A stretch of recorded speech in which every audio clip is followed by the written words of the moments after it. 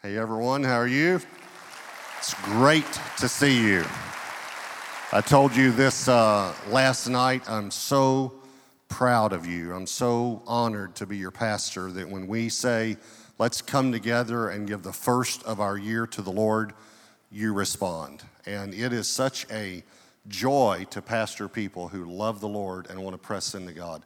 And so I'm so glad that you're here. Every campus that's watching, and then those of you who are watching by television on Daystar, we love Marcus and Joni, and so I'm so glad you're here. We have another incredible treat tonight. Pastor John Hagee is the founder and senior pastor of Cornerstone Church in San Antonio, Texas.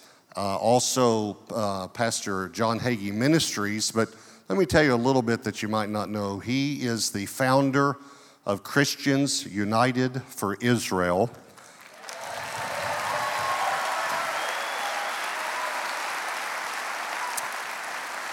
They have over 3 million, I think 3.3 million members.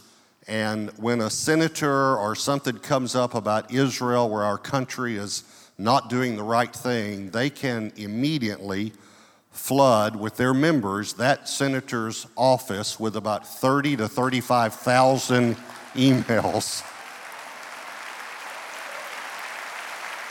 And this is a time in history unprecedented where America has begun to take a stand against Israel, the nation of Israel. And Pastor John Hagee has done more for the nation of Israel than I believe any pastor in the world. Something you don't know, he went on television years ago to preach and teach God's word and to raise support for Israel. And if you send a gift to Pastor John Hagee Ministries, everything that comes into his television ministry goes to Israel, and they have now given in humanitarian aid and missions over $100 million to the nation of Israel.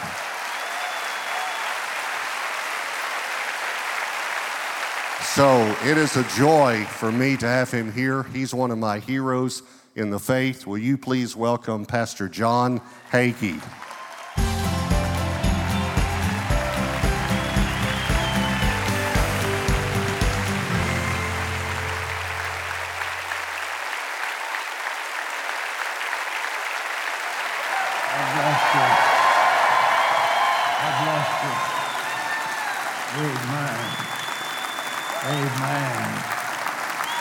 Give the Lord praise in the house. Bless the Lord. Bless the Lord. Amen. Remain standing for just a moment as we read the Word of God. Turn to Genesis, the first chapter, verse 26 and following. And while you're finding that, let me say what an absolute delight to be at Gateway tonight with Pastor Robert and his gracious wife, Debbie, at this beautiful and majestic Gateway Church. Those of you who attend the Gateway churches are privileged and highly favored of God to have this esteemed man of God and his wife as your spiritual shepherd. You owe them your love, your loyalty, and your prayers that their lives and this church will continue to be a godly example to this nation about what's possible when people work together for the glory of God.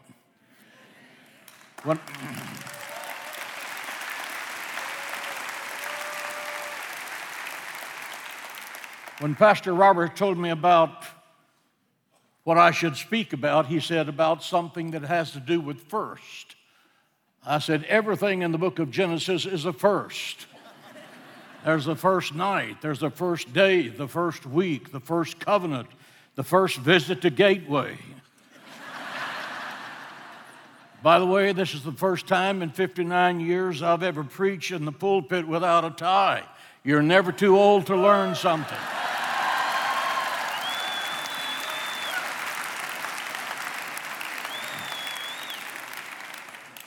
Talking about the book of Genesis, In my mind, there is really no Old Testament. There is only the first covenant that leads to the second covenant. The expression Old Testament leaves the impression it's out of date, it's worn out, it's cast aside, it's inferior to something else that has appeared. Not so. The first covenant is God's will concealed. The new covenant, the second covenant, is God's will revealed. Everything that's in the New Testament started in the Old Testament. They go together for a fine gyroscope of spiritual principle. The first verse in the first covenant demonstrates the ability of the Hebrew language to mathematically transmit the message that God is sending to the world. In the beginning, God created the heavens and the earth. There are 7 Hebrew words in that expression. 7 is the number of perfection and completion. There are 28 Hebrew letters. 4 times 7 is 28. 4 is the number of the earth. 7 is the number of perfection. The Hebraic numerology of that verse simply says that at the end of the first verse, God has created a perfect world and a perfect creation for mankind. At the end of the first verse, in the first covenant, we have the first covenant. And the first covenant of everything that's living that was created, God scooped up a handful of dirt, He breathed into it, and man became a living soul. The first surgery, God put Adam into a deep sleep, and he woke up married. It's enough to make an insomniac out of you. There's the first wedding. God is the first matchmaker, is bringing Eve, the first bride, across the green grassy slopes of Eden for the first wedding. And Adam sang the song, I just feel like something good is about to happen. God gave the first commandment to Adam and Eve, be fruitful and multiply. Say that with me. Be fruitful and multiply. That is generally misapplied in most churches. You have not multiplied if you are married. You have not multiplied if you've only had 2 children. You've only replaced yourself. You haven't multiplied until you've had the 3rd child. And I can say Don and I have done our fair share. But that is a very accurate Hebraic expression. That is a very powerful statement for America, because history proves in a nation that falls beneath that standard becomes extinct. And America has now fallen because of abortion beneath that level. Read with me verse 26, 27, and 28. Then God said, let us make man in our image, according to our likeness. Let them have dominion over the fish of the sea, over the birds of the air, over the cattle, over all the earth, and every creeping thing that creeps on the earth. So God created man in his own image. In the image of God, he created him male and female. Then God blessed them and said, be fruitful and multiply, and fill the earth and subdue it, and have dominion over the fish of the sea, over the birds of the air, over everything that moves on the earth. What is this sermon about? This sermon is about your marriage. There was a first marriage, and this is the greatest marriage manual that you're ever going to read. This is a church that has great influence in this nation, but it's a church made up of families, and those families are built on marriages. And the strength of this church is the strength of the husband and the wife committed to each other. That's what I'm going to talk to you about tonight. You're going to see yourself. I'm going to use humor because a little bit of sugar helps the medicine go down. Father, bless this word to this congregation, and all of God's children said amen. Amen. You may be seated. This sermon is for people who are married, for people who want to be married, and for people who are sorry they're married. Every marriage can be a better marriage. Say that with me. Every marriage can be a better marriage. There are 3 stages of marriage: lust, rust, and dust. You know right where you are in that pecking order. Marriages are made in heaven, but so is thunder and lightning. A man in his mid-40s bought himself a new BMW. He went out on the interstate for a nice drive. He let the top down and the breeze was blowing through what hair he had left. It felt good. So he pushed down the pedal, and he was going now 100 miles an hour, and he saw the complimentary red lights flashing behind him. He pushed down more, and he's going 120, and he thought, what am I doing? And he pulled over. The highway patrolman came up and took his license and said, I'm tired. This has been a long day. If you can give me an excuse that I haven't heard before, I'm going to turn you loose. And the man looked at him and said, last week my wife ran off with a policeman, and I thought you might be trying to bring her back. The officer said, have a nice day.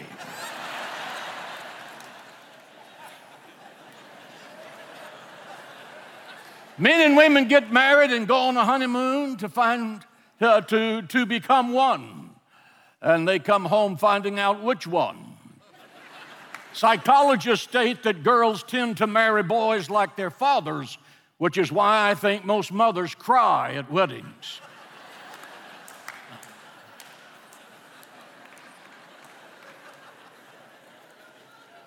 A man was walking on the California beach, and he stumbled across an old lamp, and he picked it up and he rubbed it, and it was a genie, and the genie said, thank you for releasing me from the lamp. I'll grant you any wish that you want.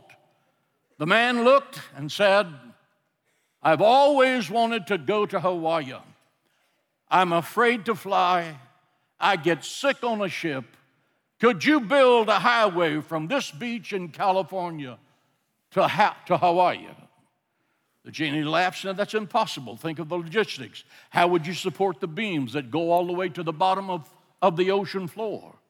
Think how much concrete, how much steel, the engineering impossibilities of that. That's not a possibility. The man thought and finally said, you need to think of another thing. And he said, okay, my wife thinks I'm insensitive. Would you fully help me to understand women? Why do they cry when they are so to be happy? Why do they cry when they are mad? Why do their moods change instantly and for no reason? Help me fully to understand women. The genie responded, what do you want that highway to Hawaii to be, 2 lanes or 4 lanes? Today I'm looking at an audience where several thousand marriages are represented. And those of you who are watching in the churches around this city and on Daystar. And God bless Joni and Marcus for making this possible tonight. Yesterday's hopes and dreams have been assassinated in your marriage. You have marriages that are dead or dying. Marriages that are as dead as Lazarus' corpse. Yesterday's hopes and dreams have been bound in the grave clothes of bitter memories, of adultery, of betrayal, of rejection, of outright neglect, of abuse and abandonment. Marriages where all meaningful communication is a dull memory. Marriages where the husband has refused to be the provider and the protector and the priest and the prophet and the promise keeper of the house. That's what you're supposed to be.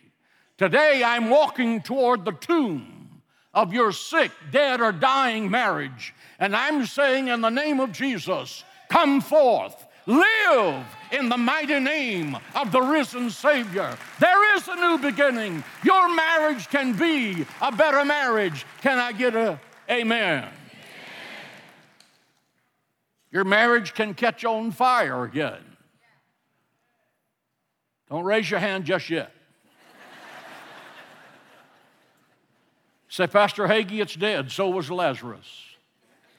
It stinks. So did Lazarus. I've given up hope. So had the family of Lazarus. But the God that we serve is the God of all hope. He makes a way where there seems to be no way.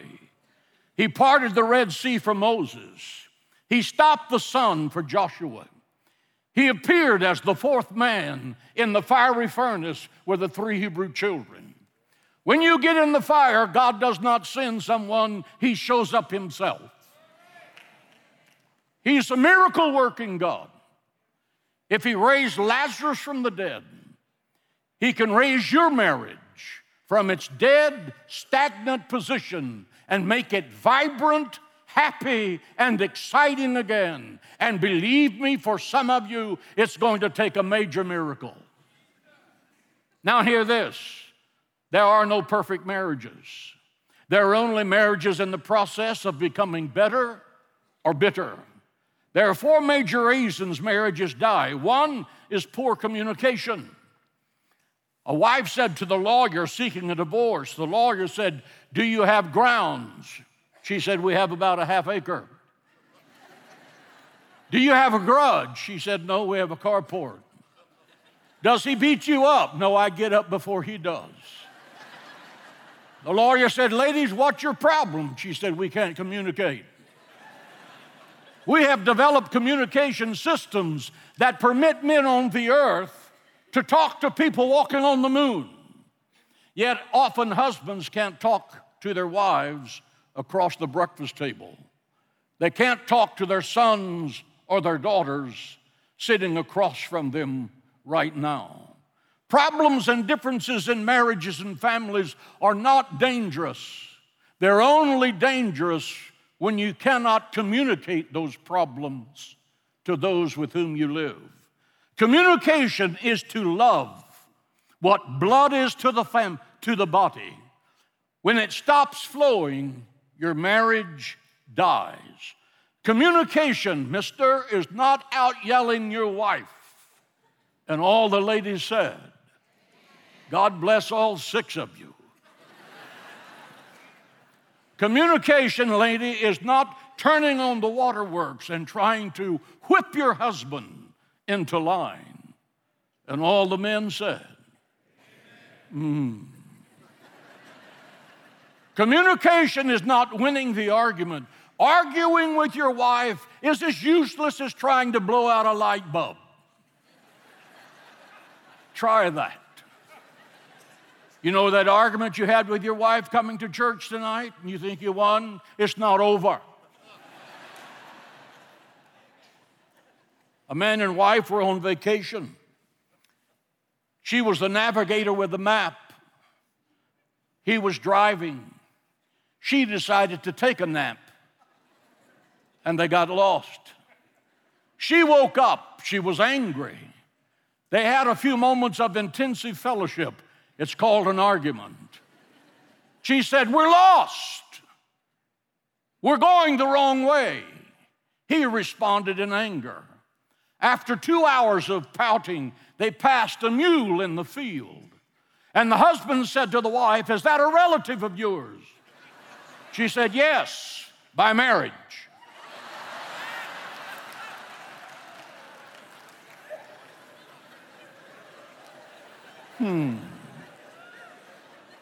Communication is when your wife can tell you how she feels, what she really thinks, what she loves, what she honors, what she esteems, what she hates, what she fears, what she desires, what she hopes for, what she believes in, and she can communicate that to you without starting World War III. Words are a transcript of your mind. Matthew 12:34, out of the abundance of the heart the mouth speaketh. The Bible says, by our words we are justified or condemned, and we are going to answer for everything you've ever said to your husband or to your wife before the throne of God. The fact is, be careful what you say to your wife, husband, or about your husband, wife. God is listening. Paul says to the men that if you, as a husband, or not treating your wife fairly, your prayers are let. That's the Old English word. It's in your Bible, King James Version. Let is an English word that we now use in tennis. When the ball hits the net, it falls down. You holler let, because the ball went nowhere. It went down. Paul is saying when you as a husband abuse your wife and you pray, those prayers ricochet off the roof of your building and hit you straight on the head. They don't go to the throne of God. Oh. Marriages die from the lack of passion, fire, romance. That's not a vulgar word. A husband was sick. The wife took him to the doctor. The doctors examined him. The doctor took the wife in his office to speak to her by herself. The doctor said, look, if you would cook 3 square meals a day, if you would have a meaningful sex life with him, he would be okay. On the way home, the wife was quite angry. She was driving, he was riding shotgun. The husband asked her, said, what did the doctor say when you went into his office? She looked at him and said, the doctor said, you're going to die.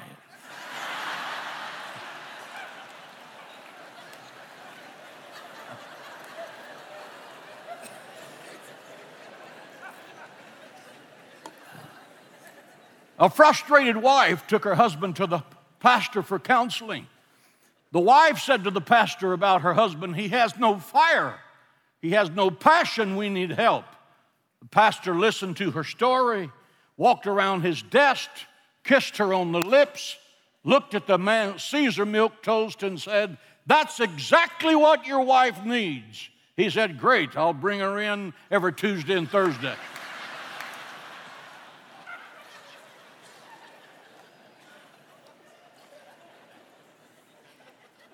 Is your marriage losing its passion? Is it losing its romance? Turn off the television. Turn off your cell phone. It's not an adopted child. You can shut it off.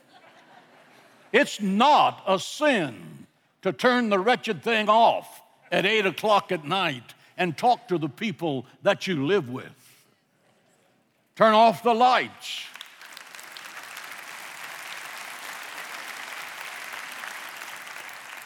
Oh, you can take it from there. Marriages die because of poor money management. I would think that this church, with the pastor's teachings on the blessed life and finances, has to be probably the best taught church in America on this theme. For those of you watching by television, listen. A rich wife was yelling at her husband. She said, if it weren't for my money, that Rolex you're wearing wouldn't be on your wrist. She said, if it weren't for my money, that easy chair you're sitting in wouldn't be there. The Mercedes you're driving would not be there. The husband responded, if it weren't for your money, I wouldn't be here. The road to marital happiness begins when we accept each other's differences. 1 Peter 3 and 7, husbands, dwell with your wives according to knowledge, that your prayers are not hindered. There's that word let again. Before marriage, opposites attract. After marriage, opposites irritate. Women's faults are many. Men have only 2. Everything they say and everything they do. The major source of friction in marriage is the inability or the refusal to dwell with your partner according to knowledge. The differences between the sexes remain when those differences are misunderstood and unappreciated. The story is told that scientists gathered to determine if a computer should be called a she or a him. They divided into 2 groups, the men and the women, to discuss the differences that a computer happened to present. The women scientists said that a computer should be addressed in the masculine gender. They gave these 3 reasons. 1, in order to get their attention, you have to turn them on.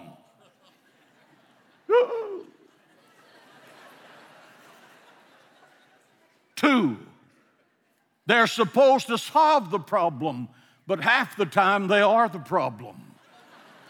The women said 3, as soon as you commit to one, you realize that had you waited a little longer, you could have gotten a better model. The men scientists concluded that computers should be addressed in the feminine gender, and they gave these 3 reasons. 1, no one but the Creator understands their internal logic. 2, even your smallest mistakes are stored for long-term memory. Can I get an amen on that?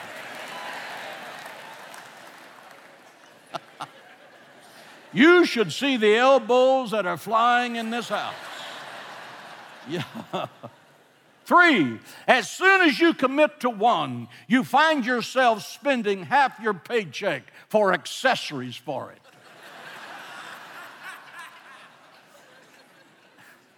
Accept the difference. Men are different. Women are different. And you must understand and accept those differences before you can have a strong marriage. Here are 4 differences you must learn to accept. Difference 1, women's right brain caring versus men's left brain logic. Now, this is a medical fact.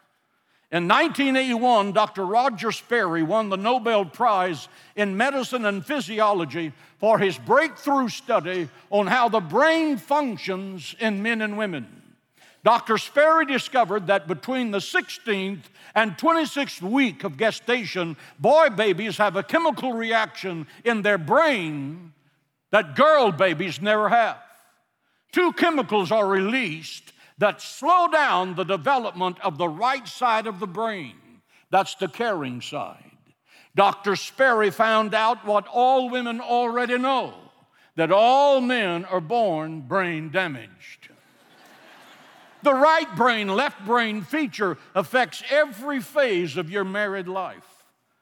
Tell your wife you're not rejecting her. That's just how your brain works.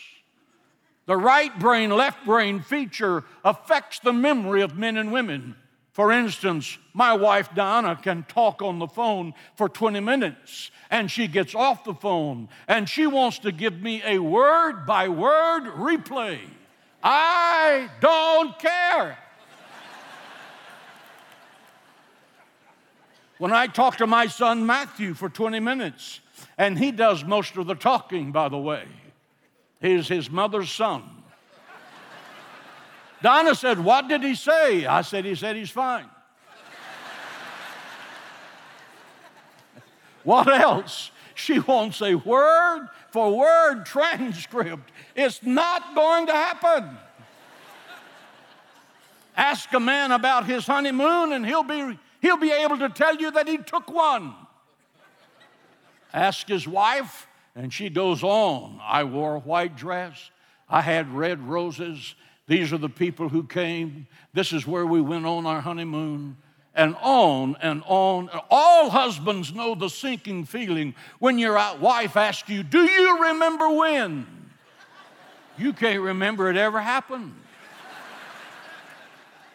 Ladies need to realize there's a physical reason for our not remembering. It's not that we don't care. That side of the brain is not the same as yours. Can I hear an amen from the men? How does this affect the way we respond to crisis? Consider the death of John Fitzgerald Kennedy. Men reacted this way: who's in charge of the country? What if Russia attacks us right now? How many missiles do we have? That's left brain. Women said, poor Jackie, poor Caroline, poor John. Right brain versus left brain. Not right and wrong, just 2 completely different responses to the same situation, which is an ongoing evolution of life. Apply that to marriage problems. Trying to solve your marriage problems through pure logic or pure emotion is an absolute disaster. Neither logic from the man nor emotion from the woman is the basis for settling a marriage dispute. The only basis of settling that is the Word of God. Men are not always right. Ladies are not always right. God's Word is always right. It says, dwell with them according to knowledge.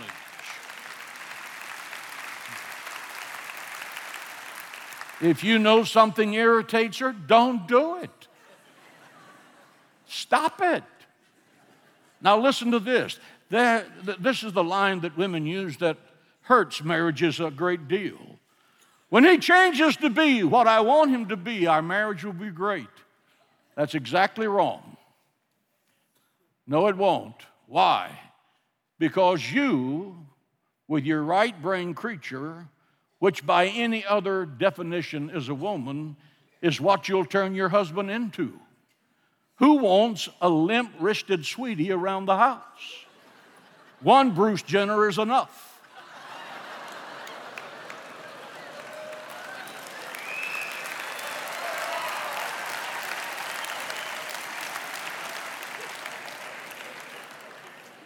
God made you different for a reason.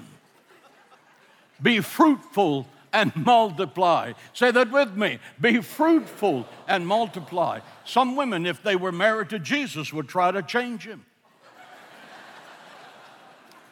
And I can prove that. Bible proof, Jesus fixed fried fish for breakfast on the Sea of Galilee for his disciples. What would your wife say tomorrow morning if you said, I want fried fish for breakfast? She would say, this is not Long John Silver. Difference two, enjoying the process versus accepting the goal. Women enjoy the process of reaching a goal. Men want to get to the goal as soon as possible. Forget about the process. My wife loves to shop. The process of looking. I've watched her. Look at this. Look at this. Look at this. Look at this. And look at this. She has every sales lady in the store jumping out of their shoes, thinking she's going to buy that. She shops like she's on a mission from God. And she loves it and turns around, walks out, and buys nothing. The sales ladies are chewing on the clothes hangers. Myself, I call the store before I go. I say, I'm looking for a blue suit, lay it out. I walk in the store. I'm out in 15 minutes.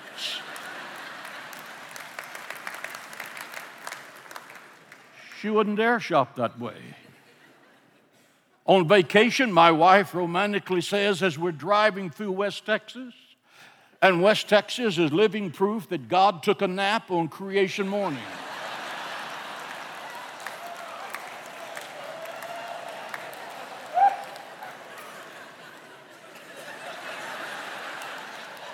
You can see forever. She says, look at the sand dunes, God-forsaken monolithic piles of boring nothing. My response, watch out for the radar. I'm driving 90 and I'm trying to get home. Women love to smell the roses. Men will step on the roses if they can get where they want to go quickly.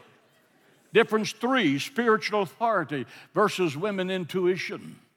Ephesians 5:23, for the husband is the head of the wife, even as Christ is the head of the church. I think it's interesting that Paul, who was a bachelor, wrote that.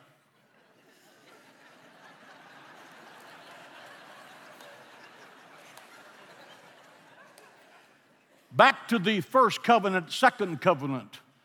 The first covenant says, God to Eve, after she had eaten the forbidden fruit, I will greatly multiply your sorrow and your conception. Your desire shall be to your husband, and he shall rule over you. That wasn't originally Paul's idea, that was God's idea. Husband, it is your God-given assignment to be the prophet, the priest, the protector, the provider, and the promise keeper at your house. That's what you're supposed to be. A spirit-filled woman can submit to that. She cannot submit to a dictator quoting the Bible to her with a mean, vicious, junkyard dog personality. Can I get an amen, ladies? One lady said to me, well, I just can't trust my husband's decisions. I said, guess not. Look who he decided to marry.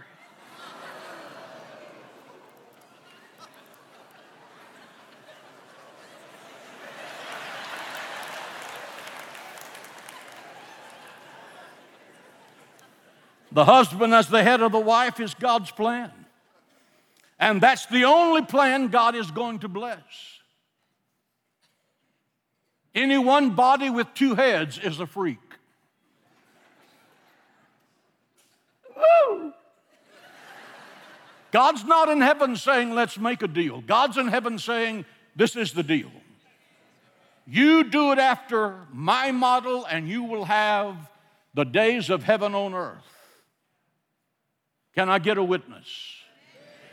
Reason number 4, the days of wine and roses versus the days of thunder and lightning.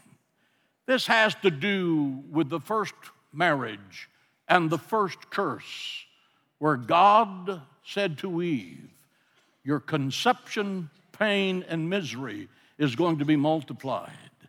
Within the body of every healthy woman who hasn't reached menopause, there's a cycle known as ovulation.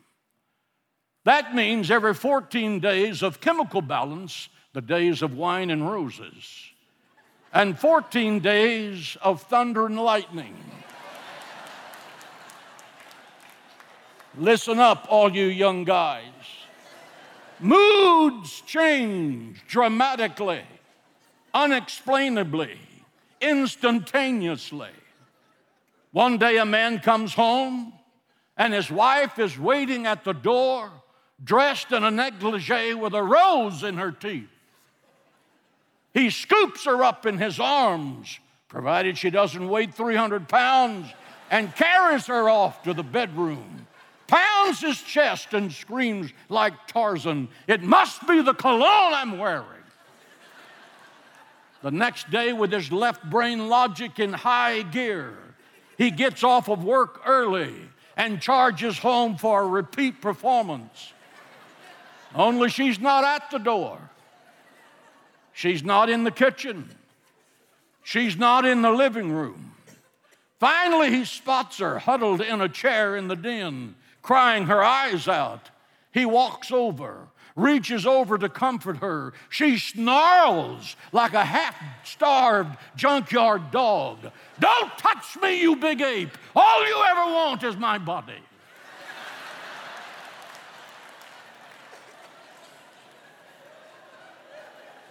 What do? You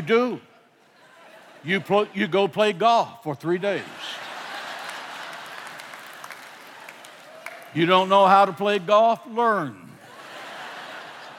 You go fish. It doesn't matter that you don't like fish.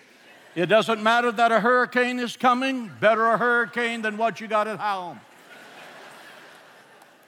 Go to the office and produce a rough outline for your next novel, Gone with the Wind.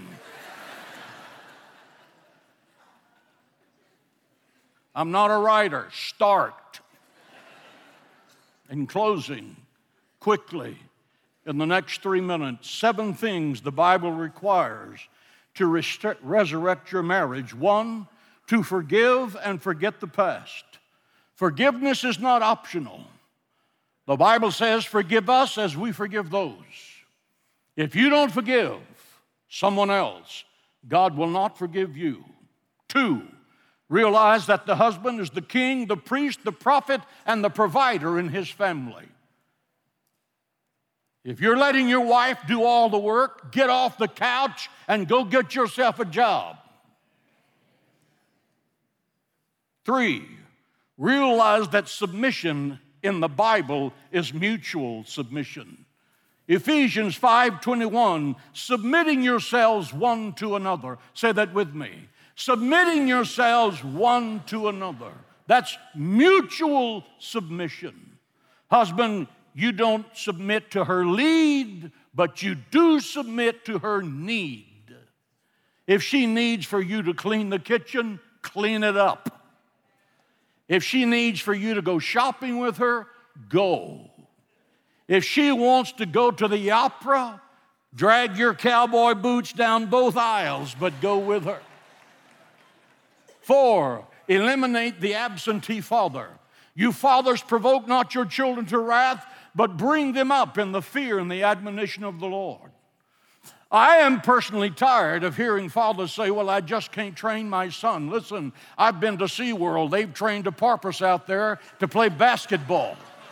You can train your child to cut the grass, to clean up the room, and wash the dishes. Get at it.